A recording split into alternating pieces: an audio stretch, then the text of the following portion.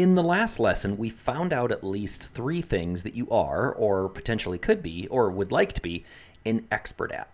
And we found some problems that you can help solve for an audience that needs your expert advice. We'll dig deeper into solving the problems in detail in a few lessons. Now let's dial into your niche, which is the one thing you're going to build your membership site on based on the 3 things that you identified being an expert at. And that's what we call your niche. Some people say niche. I think it actually is niche. It just sounds better if I say niche. It's how it's spelled. So I'm going to say niche.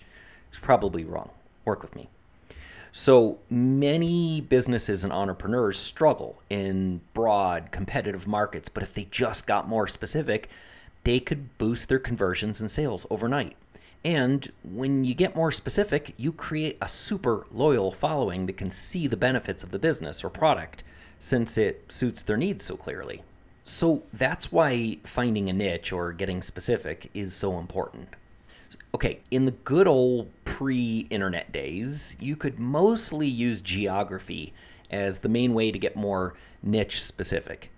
And it's still that way today for things like restaurants and gas stations, But most businesses, and especially service businesses, compete across the US or even globally, so they have to get more specific.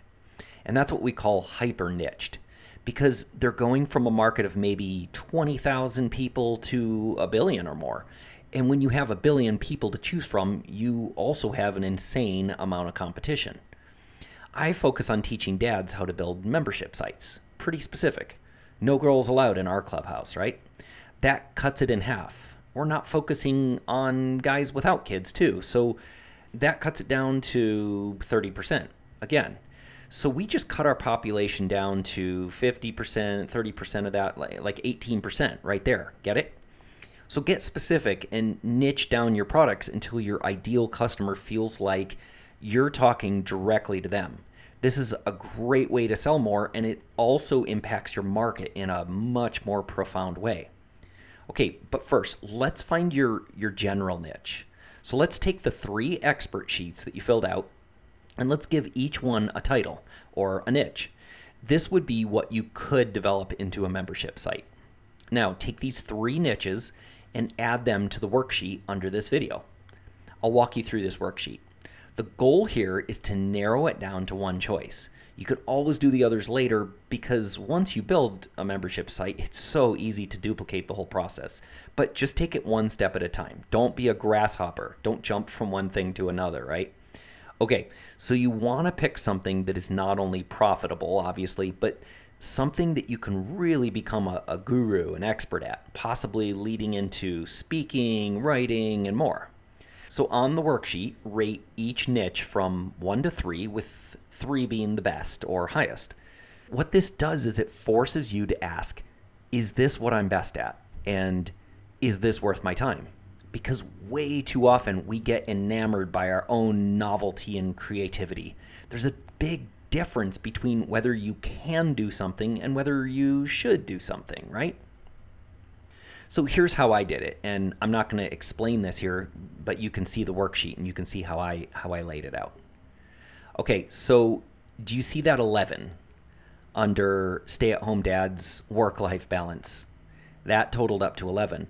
I found that I would really enjoy teaching stay-at-home dads how to build a profitable online business while keeping perfect work-life balance and rocking as a dad. Oh yeah, here I am, right? In fact, I still have my notes, and this is exactly what I wrote right below this on my worksheet.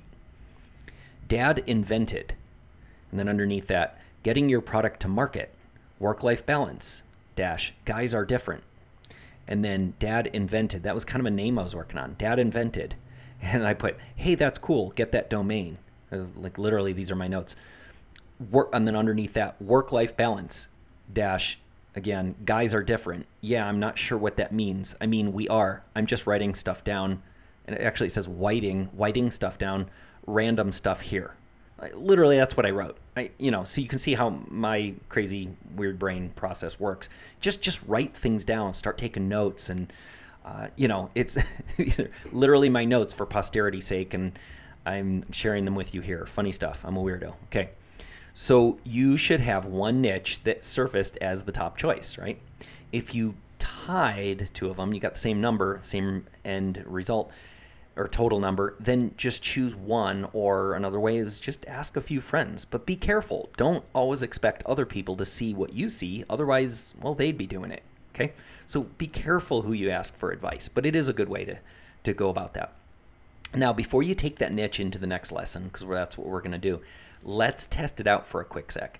Because one thing you want to make sure is that your niche isn't just a feature of a business. Okay, what do I mean by that? A true niche can stand on its own as a business. It's not just a feature of someone else's business that they can add on quickly. For example, show me anyone else with 10 kids that's an expert at building membership sites, right? That's a niche. That's not a feature that someone can add on. That stands alone. So you ready? Let's take that niche and let's rock the next lesson.